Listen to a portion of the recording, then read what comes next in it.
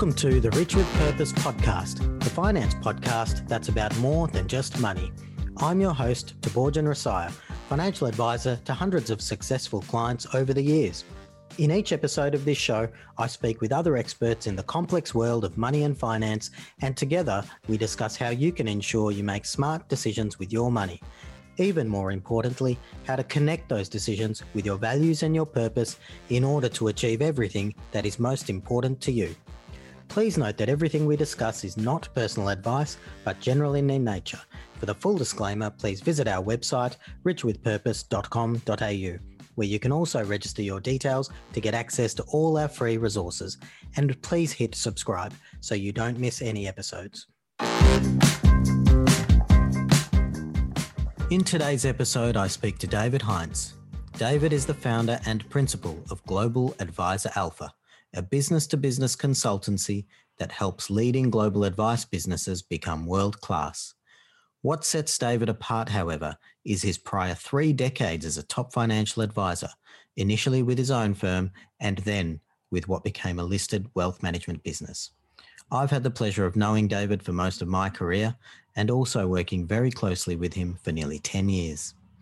In this episode, we discuss David's concepts of above the line and below the line, moving from money to meaning and from product to people.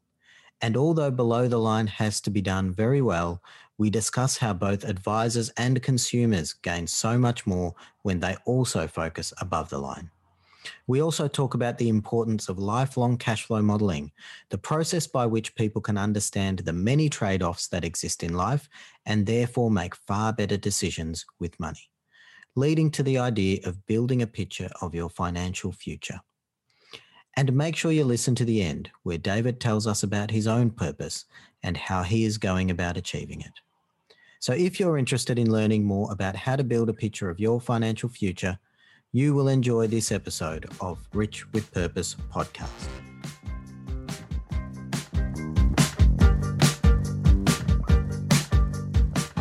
Welcome to the Rich with Purpose podcast, David Haintz.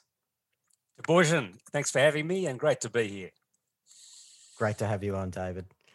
Now, David, we've worked together for many years. We share many of the same values. We've approached helping many people, hundreds of clients over the years, using many of the same approaches because they really help people in making good decisions with their money. And as you know, as we've spoken about, the reason I started this podcast is to share with more people and to try and help more people see the benefit of thinking about money from a broader perspective, really about their purpose and their values in life. And you do have a phrase that you use a lot, thinking above the line, and people should be thinking above the line and below the line. We're going to get into that a little bit later, as well as talking about how some of the tools and strategies that we use in order to help people navigate their financial lives. But before we do that, David, I'd love you to just give our listeners a little bit of background. You're an advisor for many years, very successful, not advising at the moment. But firstly, how did you, what got you into financial advice in the first place? Well, thanks, Thabojan. Everything's, I guess, an interesting story when you reflect on questions like that. And 31 years in financial advice, I'd finished a degree. I'd qualified to become a teacher. I taught for a few months, but I never really wanted to teach and was never really overly excited about that. But my father just happened to be an actuary. And so for those that don't know what an actuary is, that's a particularly smart mathematician in insurance companies doing lots of complex calculations. And I remember my father's a man of few words that I respect enormously. And I said to my father, well, now that I've got that degree, that's great, but I really don't know what I should do. What do you think I should do? This is in the late 80s. And there was this thing in Australia called compulsory superannuation that was about to start. and he said this superannuation industry is going to be enormous, and it needs good advisors. They're going to be great at communicating complex things to mums and dads around Australia.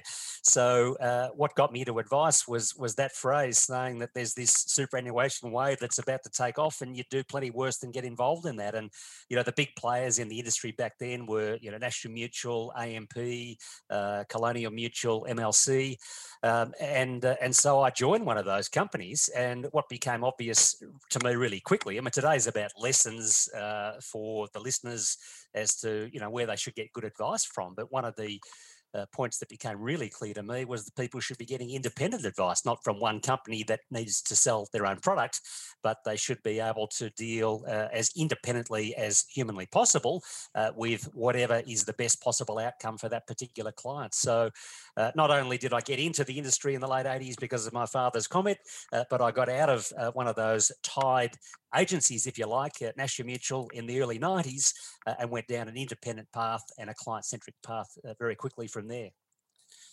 That's great. That's great background, Dave. And so that path into independence and giving advice, what was the difference there between that shift and what did you get out of that change?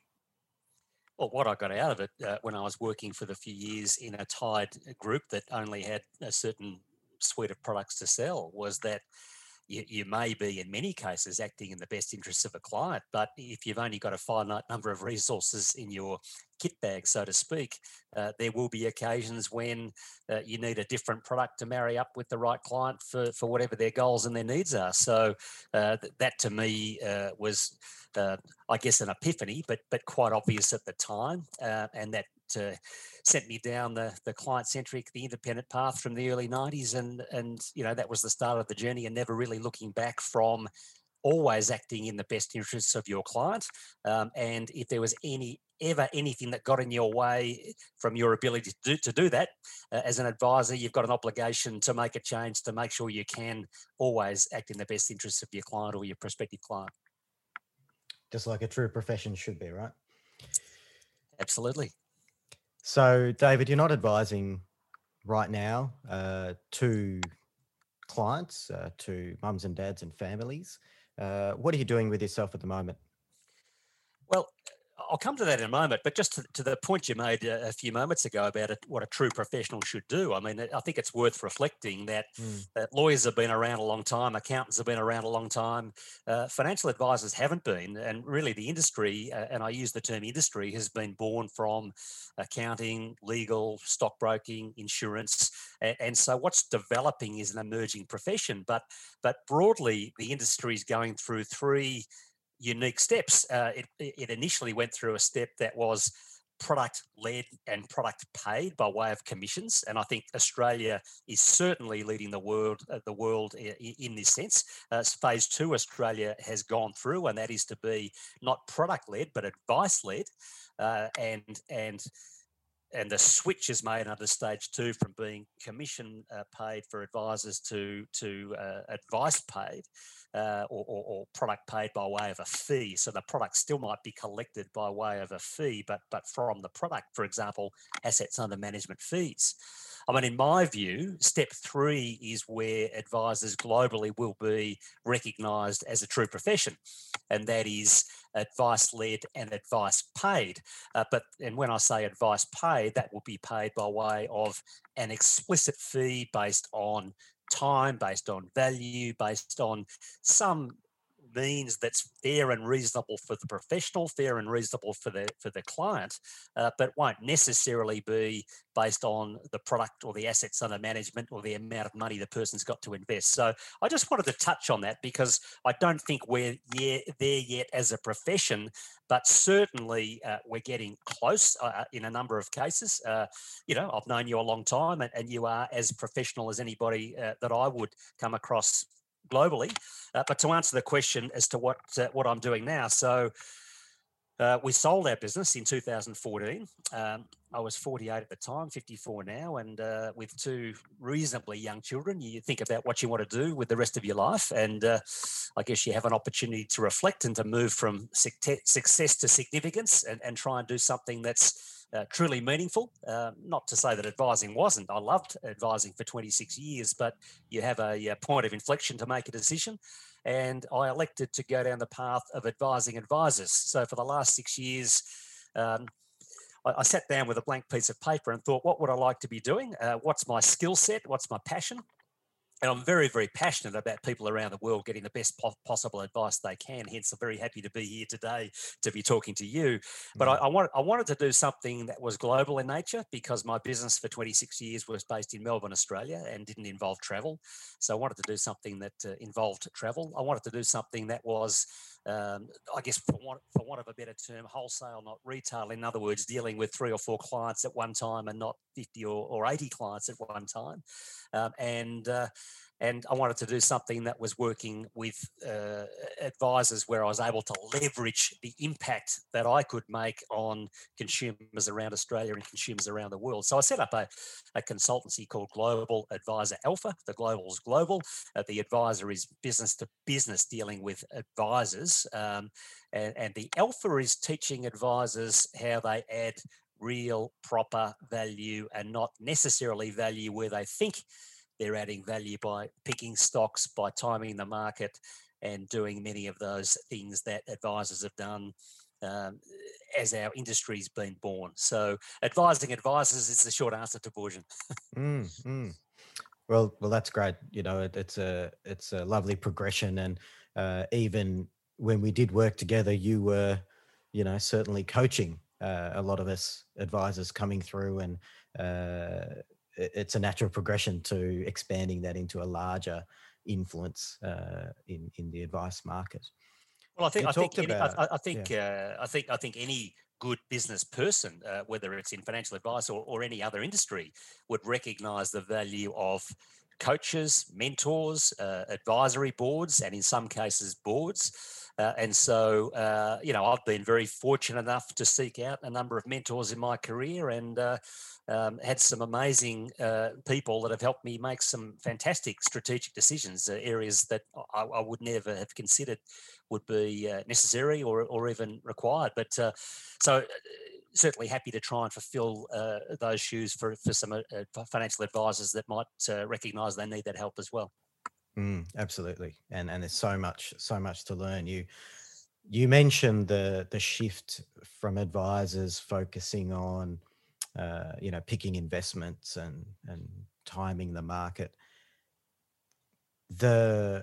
It's interesting, isn't it, that the bulk of our investment industry is very focused on investing and investments and investment products, and it does cater to what people want or what people think they want.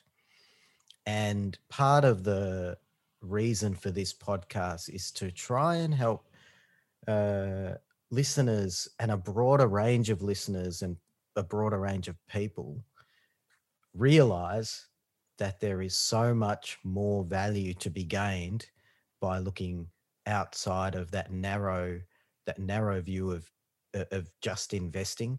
Investing is very important and it's got to be done well, but far too much of our finance industry, not just financial advice, a lot of financial advice, but finance industry generally is focused on selling investments to people.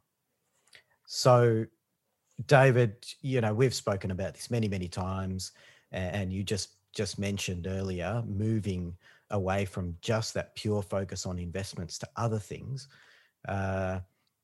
It's a great segue into one of the things that you talk a lot about, that people, whether they're advisors, but even for our listeners, that the benefits of moving from below the line to above the line is the phrase that you use. So can you explain for our listeners what that means? Yeah, certainly. So firstly, if there was one key word to take away today, that word would be value. Yeah, any consumer, any prospective client seeking advice from any professional, whether it's an obstetrician, whether it's a financial advisor, a lawyer, accountant, they should be looking for value. And that professional person should be capable of delivering value, and in most cases, they should be able to articulate that value. Now, recognising where our industries come from, our industries come primarily from stockbroking, accounting, and a few other areas, as I mentioned earlier. And it's not just about the investment piece. It's more broadly what I'd say about the product. And that product might be an investment, it might be an insurance policy, a mortgage, but our industries primarily come from a product-based environment. And people may or may not need a product, but they certainly need advice to help them to get on track. So as I come to the analogy about above the line and below the line is what I call the money, the product, the investment, the mortgage, the risk insurance product. And that may or may not be required, but what people really need is above the line. And that's, I talk about moving from product to people, or from money to meaning. You know, why do you need that product? Why do you need that mortgage? Why do you need that offset account? Why do you need that investment? So typically what happens, I think, because the mums and dads around the world and in Australia think that financial advisors invest money and that's what they do, the question would be, hey, Thabojan, great to meet you. What do you do for a living? And not you, because you're different, but many financial advisors would say, oh, I'm a financial advisor. And the next question might be, well, that's great, Mr. Advisor, but what should I be investing in? Or is now the right time to be getting into the market? Because the perception of people is that's what financial advisors do. And so unfortunately, what many financial advisors do is they say, well, they answer the question. They say, well, you should be buying Telstra shares or AMP shares or National Bank shares, or now's a good time to be getting into the market, or now's the right time to be getting out of the market because of COVID. Rather than saying, well, I can talk to you about investments, I can talk to you about product, but before I do, can I ask you why you're interested in investing some money? And so you're moving from the money to the meaning. You're moving to the real purpose.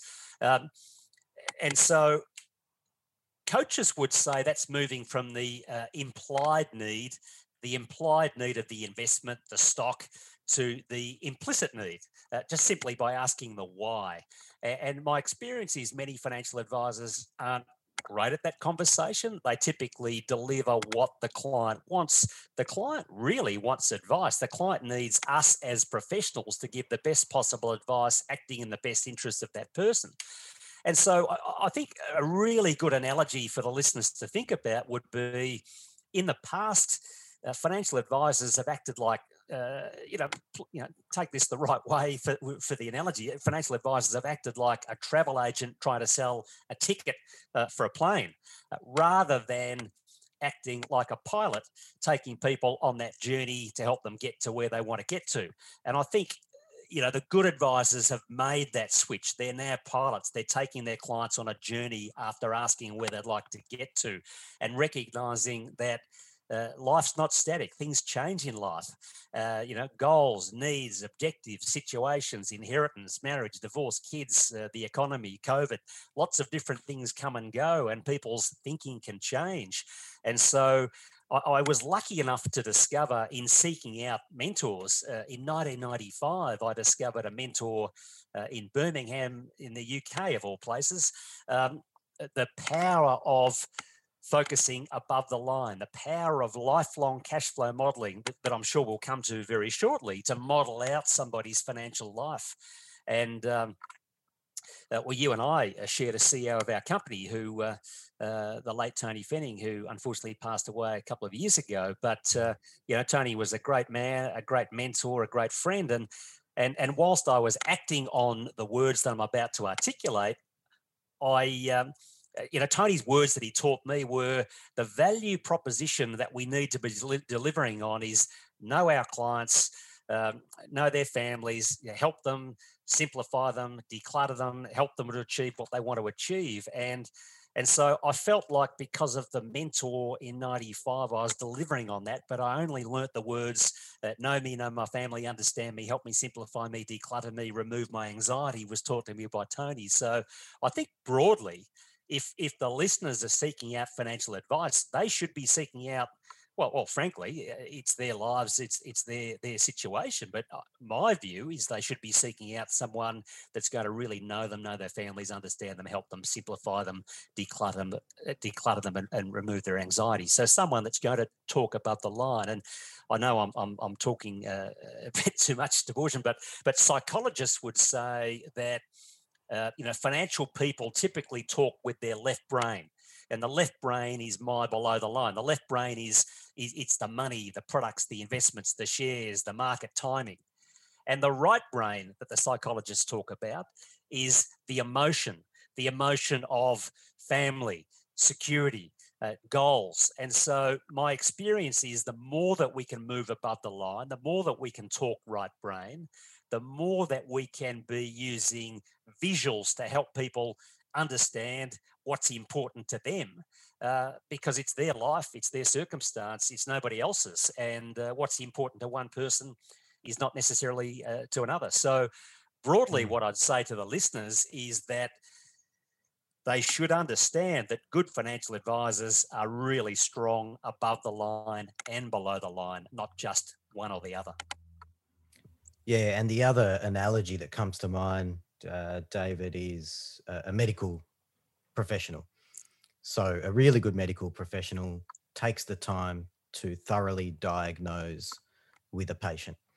The patient comes in and says, "Oh, I've got a sore knee, can I have some Panadol?" If the doctor just hands over some Panadol, he's probably, probably not doing the best service to the patient.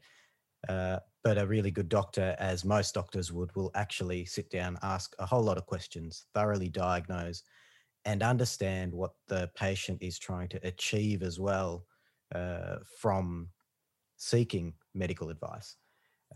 And I guess that's how a professional operates. And taking that analogy, interestingly enough, you could make a very strong case and say not only do doctors not just offer a Panadol, but they prescribe pharmaceuticals and medicines that don't sell them. And so, broadly, I think, maybe slightly tongue in cheek, but take this in the spirit that this comment's intended. Financial advisors broadly are giving away for nothing what they should be charging for, and charging for what they could be giving away for nothing. And so the real value is in that strategy and that advice. So you're absolutely spot on. 5, 10, 20 years ago, advisors were leading with a product and selling that to a customer, but that's all completely changed 180 degrees. So today, we don't lead with product, we lead with clients. And as you say, the best advisors run an amazing discovery meeting, asking questions that prospective clients probably never been asked before. So hat number one is an amazing discovery. Hat number two is a strategy to help them get on track or stay on track. So, know me, know my family, understand me, help me. So, where do you want to get to today? Where are you now? Where do you want to get to? And what strategies would we recommend in order that you're going to get there in as low a risk fashion as possible? And the third hat that advisors would wear today would be a product-based hat. Now, I'm not saying products are not important, but that's the final outcome of the whole process. We don't lead with that. You know that. I know that. The listeners should understand that things have changed. Absolutely. Now, that second point you made, David, was a perfect segue into what we call interactive cash flow modeling, or lifelong cash flow modeling, something that we've done for many, many years. A lot of advisors do it. A lot of advisors do it behind the scenes, and do some calculations. What we have found extremely powerful is, as part of that diagnosis, as part of that discovery, as part of that strategy development, working with the client in partnership and building out the strategy together, and along the way, adding depth to the strategy by having really deep conversations with the client and getting them to think about what if scenarios and things that they may not have even considered, as part of this lifelong cash flow modeling process. And can you share with the listeners whether whether it's an advisor that does it with them, or whether they should even at least be thinking about it for themselves. This concept of planning for the future. Can you please explain to listeners this concept of lifelong cash flow modeling? Sure. Well, again, it comes back to the above the line and below the line. So, many people would think a financial advisor acts below the line on the money, the product, the investments, the market timing, et cetera, et cetera. And that's the question that they typically first ask is, what should I be investing in? And so let's say the question is, do you think I should be buying BHP or Rio? The question financial advisors should be asking is, well, I can help you with all of that, but before I help you with BHP or Rio or Telstra, why would you like to buy those? Oh, I'd like to get a good return. Well, why would you like to get a good return? In other words, what is it that you're trying to achieve? And so, we might be able to help somebody get a 4% return, a 6% per annum return, a 10% per annum return. Of course, we'd all like a higher return, not a lower return, but why? Why are we trying to achieve that return? How much risk do we need to take? Maybe we're already on track. Maybe we just need to circle the airport and land the plane carefully rather than trying to achieve something that's higher risk. And so, broadly, what I'd say is life is a series of trade-offs. More of one thing typically means less of something else. And I guess the classic examples would be working in retirement. Some people might want to live in, have a harbour view in Sydney, and they might be working until they're 70 years of age. Other people might say, I'm happy to live in regional New South Wales and retire at 55. I mean, there's no right or wrong. Some might say, I want to send my kid to a private school and spend, $30,000, $35,000 per year after tax per child. Others might say, I'm happy to send them to the local state school and use that money to help them to get a deposit on a property. So there's so many different trade-offs that we can talk about. It's not your decision as an advisor. It's not my decision as an advisor. It's our role to ask the questions, because life is a series of trade-offs. And people typically can't have it all. As I say, more of one thing typically means less of something else. At the end of the day, life is the sum of all people's choices, and we just need to help them make those decisions wisely. So that's where the lifelong cash flow modelling comes in. So David, with trade-offs, the other classic line, and it applies to probably 95% of the population, maybe 99% of the population, that we can have anything we want. We usually just can't have everything. And so, we need to make some choices, and the best way for us to make the best choices for us is by understanding our purpose, understanding what we're trying to achieve, understanding why we want the things we want in life. And then through this lifelong cash flow modeling, understanding whether it's possible and what life might look like, depending on the things that we trade off each other. Yeah. So firstly, I think broadly, and it's not a shot at people, it's just a fact, but most people would spend more. There's only 10% of Australians take financial advice today. And frankly, my experience in 31 years is that more people would spend more time working on their vacation plans than they would on their financial plans. And so, what we're talking about here is a collaborative financial advising process, not a financial product process, a collaborative financial advising process to work out where people are now, where they'd like to get to, what strategies we can put in place to help them achieve what's important to them. And it's not all about making money. It might be about protecting wealth, asset protection. It could be about wills and estate planning, making sure their money goes where they'd like it to go if something goes wrong. But it's really that lifelong cash flow modelling is really mapping out the next 10, 20, 30, 40, 50 years. And some people might say, how can you possibly predict where you'd like to be in 20 or 30 or 40 years' time? Well, the alternative to building a model, making some assumptions, is not to make any assumptions at all. So we're not suggesting that at 40 years of age, someone knows precisely where they're going to be when they walk out of your office in 50 years' time. Things change all the time. The economy changes, politicians and governments change, legislation changes, interest rates changes. So it's a little bit like driving 2 or 3 hours to a weekend home. You can put into Google Maps the path you're going down, but maybe there's going to be a roadblock. Maybe there's going to be an accident. Maybe we need to take a detour. So one of the companies I do some work with call this report that they produced the Polaris report. The Polaris is an instrument that a ship would use or a plane would use. So imagine that you're flying from Melbourne to London. As I understand it, the plane is only on track to London about 1% of the time, and it's constantly coming back on track. So, this Polaris report that these financial advisors produce is just a report with their clients that they're producing each 6 months, 12 months, 18 months, or when there's some material change in circumstances to help them come back on track to what's important to them. Not what's important to me, not what's important to you, Thabojan, but what's important to them as things change in their lives. And, when you look at the last 12 months, COVID's been a horrible time for many people around the world, particularly Melburnians and Victorians have been particularly tough for some on the mental health. But you've had investment markets have been tough. People's thinking change along the way. And you touched on a really important point before, Thabojan. It's not all about the goals and the aspirations. I mean, that's really interesting and that's really important, and they do change from time to time. But typically what doesn't change is people's values. And so when you ask people through this discovery process what's important about money to them, there's normally some core themes that come through in that discovery meeting.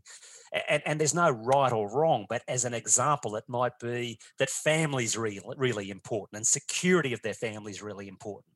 Well, that's not about getting a return of 4% or 6% or 8%. That's about advising us that what's really important to them is security for their family. So we need to build a plan that's going to deliver on what's the important values for that particular prospective client at the time. So really separating this notion of values and what's important to goals and aspirations that can change over time, depending on births, deaths, inheritances, and all the other things that can change in people's lives. Absolutely. And so, David, we've run hundreds and hundreds of these cash flow modeling sessions with clients live doing it. And so, we're very familiar with it and understand how it works and what it is. I'd just like to spell it out a little bit because some listeners would have no clue what we're even talking about. Some will, but for those who don't, the cash flow model is basically building a complicated spreadsheet and firstly, understanding the current position. So if you're listening to this and you want to do this for yourself, first you need to know exactly what you've got right now. I'm staggered at the number of people that don't actually know what they've got. What are their assets? What are their liabilities? What are they worth? What's their income? And what do they spend? So that's the first thing. Just know your current position. Then taking that current position and with an understanding and a guess, if you like, guessing about the future, how much do I think I'm going to earn for the next however many years? How much do I think I'm going to spend for the next however many years? Do I think I might put my kids through private schooling or not? Do I think I might want to travel and spend some money on holidays or not? Putting all these factors into the model to guess what the future might look like, and at least getting an understanding of, based on where I am today and based on what I think I might want to do for me and my family over the next 10, 20, 30 years, this is a guess about where I might end up. And as you said, it's a total guess. There's no way that we know where we're going to end up. But if you don't guess about the future, you just go blindly into the storm, don't you? So the first cut is taking your current position and looking at where you might end up. And once you do that, that first step is so powerful because then you can look at it and say, do I like the journey? Am I happy with the destination? Are there things that I can adjust along the way to align the journey and the destination with my values and with my purpose and where I want it to go?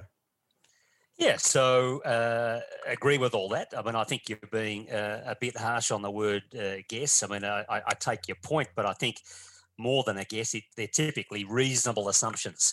And so, whether you said, take a best guess, when would you like to work to, on a reasonable assumption when would you like to retire? On a reasonable assumption, what's the evolution of income increases likely to be for you? On a reasonable assumption, when do you think your parents might pass away? And obviously you would assume 95 or age 100, not age 75 or 80. On a reasonable assumption, are you likely to receive an inheritance, et cetera, et cetera. So taking all of those reasonable assumptions, and that's going to show, well, it shows one of three things. It either shows A, that we are a long way off track from being able to achieve our goals and aspirations. B, that we're marginally on track, but it's tight. Or C, that we've got an ocean of blue. We've got all these piles of cash that are accumulating in the latter years. Now, it doesn't matter whether it's A, B, or C. They're all incredibly insightful. Yeah, if we're off track, let's get on track. If things are tight, let's bunker down, but stick to a strategy. If we've got oceans of cash coming in at age 60, 70, and 80, maybe we might like to travel more. Maybe we might like to go premium economy or business. Maybe we might like to help our kids get a deposit into the property market. Maybe we might like to make some philanthropic decisions.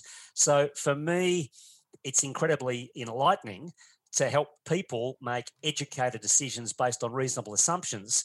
And so, 10 minutes ago, you mentioned that many advisors do this. I'm sorry to say, as an advisor to advisors, I mean, firstly, the good news is that Australia is probably leading the world in financial advice, and I think you could thank the regulator, you could thank compulsory superannuation for Australia really having one of the greatest pension systems in the world. But so around the world, I do a lot of work in Hong Kong, Singapore, South Africa. As an example, 20, 30 years behind where we are, still selling products, still taking commissions. And the notion of lifelong cash flow modelling is not even a notion. It's not even a concept. And so when we talk about Australia and many advisors doing it, I think that's being kind. And I think that many are realising they need to be adding, here comes that word again, they need to be adding more value to their clients, and they're starting to work out what they can control as advisors and where they really add value. And so we'll come on to, we're talking a lot about the value above the line. There's absolutely value advisors can be delivering below the line as well, and I'm sure we'll come to that in the conversation shortly. But if I was to summarise what a really good financial advisor would bring to the table in a value proposition, it would be helping clients achieve their future lifestyle goals and aspirations. How do they do that? They do that by finding ways to help increase that income in some way, to help decrease expenses in some way, to help reduce taxation liabilities in a legal way. So, using superannuation that's tax sheltered as opposed to paying tax in an ordinary account, protecting assets, which may not be important today, but I had a client that, believe it or not, went from a net worth of $300,000 one year to a net worth of $550 million in 18 months' time. And a few years later, because the share price burst on his company, not only did he lose everything, but couldn't even pay the kids' school fees. So protecting assets is important. And then finally, ensuring security in any catastrophe, because it's unlikely a catastrophe might occur, but if it does, if this were to happen, would you be okay or wouldn't you be okay? So they're the 5 broad boxes that good advisors look at. But I do want to bring that conversation back to, in order that the client can achieve everything that's important to them. So increasing income is important, decreasing expenses is important, but what's more important is our clients living their best possible life, because it doesn't matter whether it's you, Thabojan, me, or our clients. This is not a dress rehearsal for another life. This is the only one we've got. And in that third example I mentioned a bit earlier about the oceans of blue and the piles of cash that are coming out for someone that's got more than they need, maybe they could be doing something more with it. Maybe they could be doing something more fulfilling. And that empowers them to know where they are today, where they'll be in 5 years, where they'll be in 10 years. Everybody wants to know their number. And another interesting point, sorry to go on, but another interesting point is some people say, that's really important for people to do cash flow modelling if they've got a net worth of $500,000 or $1 million or $1.5 million. in my experience, it doesn't matter whether you've got a net worth of 1 million, 5 million, 10 million, 20 million, 50 million. People adjust their lifestyles to their balance sheets, to their income.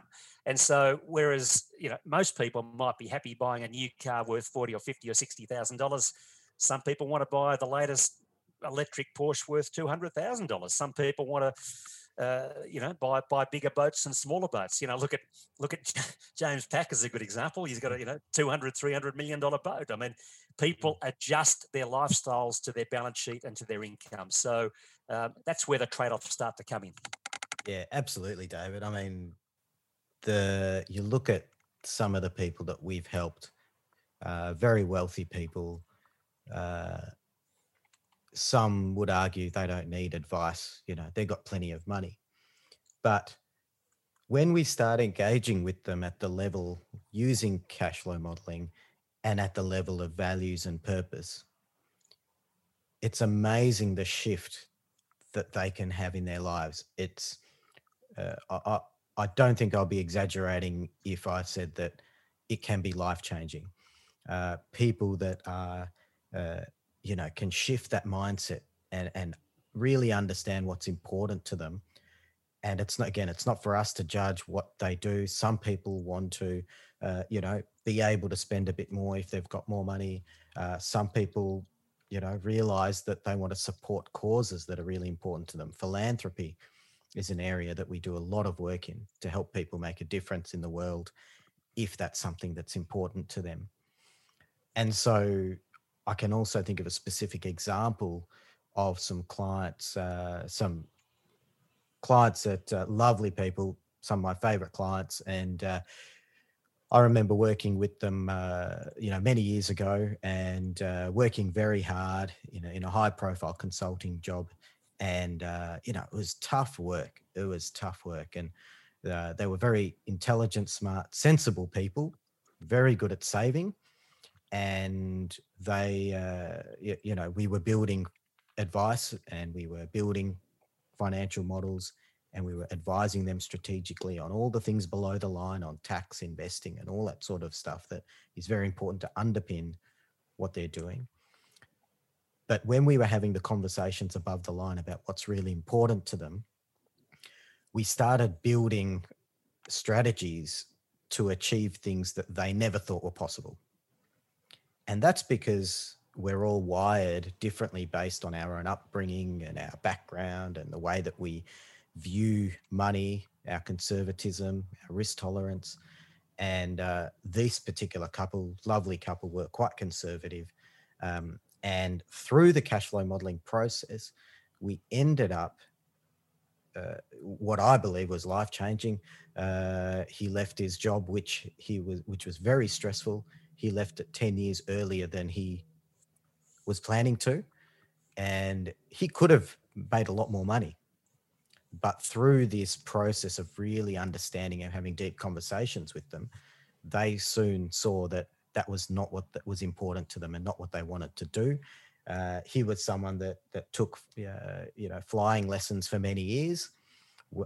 10 years after I started working with them, he retired 10 years earlier than he had planned. He went and bought a plane. They spent the next 12 months flying around Australia and just loving life. And, that's just joyful to see that sort of change in, helping people to understand, really what's important to them and helping people to make those decisions that they never would have done themselves because that's the way they're wired. That's crazy. If I can work, I should work forever. That's something that some people are, ingrained, right? Well, as I said, it's not a dress rehearsal. Everybody's got their number. And there are some people that say, one day I'd like to do this and one day I'd like to do that. For some people, that one day never eventuates. I mean, there are stories out there where people have said, one day I'm going to retire, one day I'm going to buy a boat, one day I'm going to take my grandson fishing, and they don't get a chance for that one day. So if we can empower people to make smart decisions, stop them from making stupid decisions, there are very, very few people I've met where through a good discovery conversation, I or you or another professional financial advisor couldn't add significant value for whatever fee we would need to charge? Very few people, as long as we can ask the right questions in a favourable environment to really determine what their values are, what their goals and aspirations are, and go through that strategy conversation. So, we'll come on to purpose a bit later on in the conversation, I'm sure, as to why I'm doing what I'm doing. But when there's only 10% of people in Australia that are seeking advice, and not everybody's getting great advice, not all advisors are delivering on lifelong cash flow modelling. Financial literacy is not great, as you say. Many people don't know where they are today, let alone where they want to get to, let alone whether they're on track or not on track. There's so many opportunities for professional advisors out there to add significant value. I'll quickly mention one story, if I may, similar to your story, but running a discovery meeting with a young couple, late 30s. I won't mention the type of business they had. It was quite specific, but they were a young couple. It was in the manufacturing industry, making $1.5 to $2 million a year. And other than asking about how they are and the weather and the football and all those things we talk about at the start of a meeting, I asked this couple, what's important about money to you? And there was a dead silence for 15 or 20 seconds. And I said, look, again, there's no right or wrong answer. There's not a right or wrong here. I'm really interested in what's important about money to you. Dead silence for 15 or 20 seconds. And then tears start to roll down the father's cheeks. And here's a guy, 38, making $1.5, $2 million a year. Life's pretty good. And I said, Mr. X, everything okay? He said, David, it was literally the first question I asked in the meeting. And he said to me, David, I was raised on a dairy farm in Gippsland. My youth was spent riding motorbikes and chasing cows, and I had the best childhood and upbringing I could possibly have. And it's just dawned on me by you asking that question that I haven't walked my kids to school, let alone taught them how to ride a motorbike or kick the football. So 4 years later, he sold that business for a lot of money and rang me to tell me that he'd bought a dairy farm in Gippsland and he was going to raise his kids the way that he was raised. And so that the power of asking the right question above the line is just incredibly powerful. Great story, Dave. Excellent. You mentioned earlier the importance of also getting below the line correct.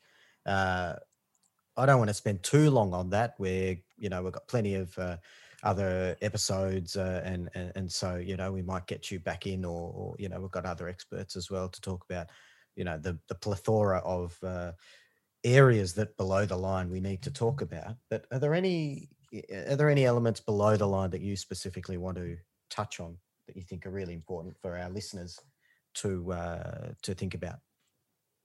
Well, a couple of things. I mean, firstly, I suspect that the overwhelming majority of advisors around the world would like to deliver the best possible outcomes for their clients. There's no doubt about that. But for me, really peeling back this notion of client centricity and from an investment perspective, there is just such overwhelming evidence in this day and age of the internet and the information age that tells us that the average stockbroker or the average asset manager that is trying to beat whatever benchmark, whatever index they're trying to beat, that overwhelmingly they are detracting value against the return to which the investor's entitled. So in other words, if you take a forecasting manager that's trying to pick the right stocks, time the market, get in and get out, and add some real value for that client with great intent, the evidence is overwhelming that around 70 to 80% of those asset managers are detracting value against the benchmark. So what I say to financial advisors, and what you and I were able to build in our company to add significant value to our clients, was 180 degrees away from that, and that was to use an evidence-based approach. And an evidence-based approach is not, there's nothing complicated about it. There's a lot of science around that, but it's using the factors of higher expected return and the evidence to be acting in our clients' to be sitting on the same side of the table as our clients, acting in their best interest and using science and evidence to build a portfolio that is more than likely to get the best possible outcome for them. So it's a lot to unpack in a conversation, but it's worth anyone that's investing money in Australia in any super fund with any financial advisor to get a second opinion around whether that advisor is using an evidence-based approach. It is not good enough in 2020-21 for any person running a super fund or any financial advisor to be using the investment philosophy. I reckon this and I reckon that, because whatever I reckon may or may not be right. Show me the evidence. Show me the balance of probability. Take me back 50, 60, 80, 90 years in investment markets. Show me some of the best research in the world. Show me some PhDs, show me some Nobel Prize winners in economics that will tell me how to build the portfolio that will put the balance of probability in the client's on the client's side. So broadly, what I'd say is a great advisor today is going to be delivering significant value below the line on the investment and the product side, significant value above the line, and therefore an amazing experience helping the clients to get on track and stay on track to achieve all that's important to them. That's fantastic, David. I guess it's all about bringing it back on the investment piece, having a sound investment philosophy backed by evidence, not an I reckon portfolio or, picking the past winners and all that sort of thing. We've all read the studies and seen the results of, last year's winner is often next year's loser and that sort of stuff. So, trying to guess about the future just doesn't work, does it? So, I'd make one final comment there, conscious of time, and that is, evidence is evidence. And if now that we've got the internet and Google and access to so much more readily available information, what we find when we look at Morningstar data, Morningstar's a global company based in Chicago, but research company, yeah. And Morningstar tell us that in year 2000, 20 years ago, around 2% of money in the world, not just from mums and dads in super funds and mums and dads in their own individual portfolios, but sovereign wealth funds, large global pension funds, institutional money, about 2% of that money in year 2000 was invested using some form of evidence-based approach. Today, that figure is almost at 50%. So in 20 years, that's moved significantly. Why? Because the evidence tells us that all things being equal, lower costs and lower taxes will help to get performance, a better outcome of performance, using an evidence-based approach and using the factors of higher expected return, et cetera, et cetera. So I could go on, but the point being, there's an enormous amount of research and evidence out there for those that want to peel that onion back and have a really good look at it. Thank you, David. And for all the listeners, make sure you tune into future episodes. We're going to absolutely explore that in a hell of a lot more detail. As David said, we could talk about this stuff for days. So we will do that over multiple episodes with various people from different backgrounds to talk about evidence-based investing. So, David, that's been a fantastic discussion, both about the importance of focusing above the line, very much aligned with this podcast, which is all about purpose and taking that solution focus from below the line up to the why and what you're trying to achieve and what's important to you. We've also touched on some of the, a couple of the below the line things at a very broad level, which we will explore in future episodes. But David, I'd just like to ask you, as we finish up today, this is a podcast about values and purpose. And we know that different people have a different way about thinking about their purpose, which is exactly why it's so important to ask very good questions, as you said. But our purpose can also change as life changes. When you're younger, there are different things that you focus on. And then, as you age and become wiser, your purpose but potentially changes. So based on your journey so far and the many experiences you've had, how do you think about your purpose right now? Well, I think the best way to think about that for the listeners is those that are familiar with Maslow's hierarchy of needs, and the most basic needs is food, clothing, and shelter. But at the very pointy end of the triangle is where life has meaning. And so for me, when I was in an incredibly fortunate situation in 2014 to have had our business taken over and sold that, with that blank canvas, you're in a situation to think about where you can add significant value and what that purpose might be. And I seriously thought about, do you buy a yoga studio or a fishing charter business, things that I'm interested in doing. But then you realize very quickly, no, they're my hobbies.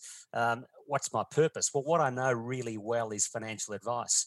And what I'm able to do in moving from that one-to-one situation with prospective clients and clients is in helping financial advisors to build that financial value proposition of the future. I'm able to deliver on my purpose, and that is to help. So our purpose in my small consultancy is we help advisors to win by really helping their clients to win. So the advisors that we work with, we make sure that the advisors have an amazing value proposition below the line that's evidence-based, an amazing proposition above the line. And so they're able to articulate and demonstrate real value to their clients. The lack of financial literacy out there, the fact there's, as I said before, only 10% of Australians are taking advice today. There's an enormous opportunity to help people make smart decisions, stop them from making stupid decisions. And the power in what I do now through my purpose is to leverage that through advisors. And each advisor might be able to look after 80 or 100 clients at any particular time. So if I get my purpose right and I deliver on that, I'm able to go to bed at night, put my head on the pillow and sleep knowing that at the end of the day, you're making a difference to people's lives through great people like you. That's fantastic, David. Having an impact in other people's lives, that as a purpose sounds fantastic and definitely resonates with me. I'm sure may resonate with a lot of our listeners as well. So thank you, David. After knowing you for many years, I'm so glad to be able to get you on to share your wisdom, your knowledge with hopefully many people who are our listeners. And so once again, thank you, David Haintz. Thabojan, great to be here. Pleasure to help you. I know that you're one of those financial advisors out there that's absolutely got clients front and centre, and only too happy to help you anytime I can. So thanks for having me. Excellent. Thank you, David. See you soon. Thank you for listening to this episode. Our aim is to share the knowledge with as many people as possible, so please share it with everyone you know. And if you're enjoying the show, please subscribe and visit our website, richwithpurpose.com.au, to get access to all our free resources. See you next time.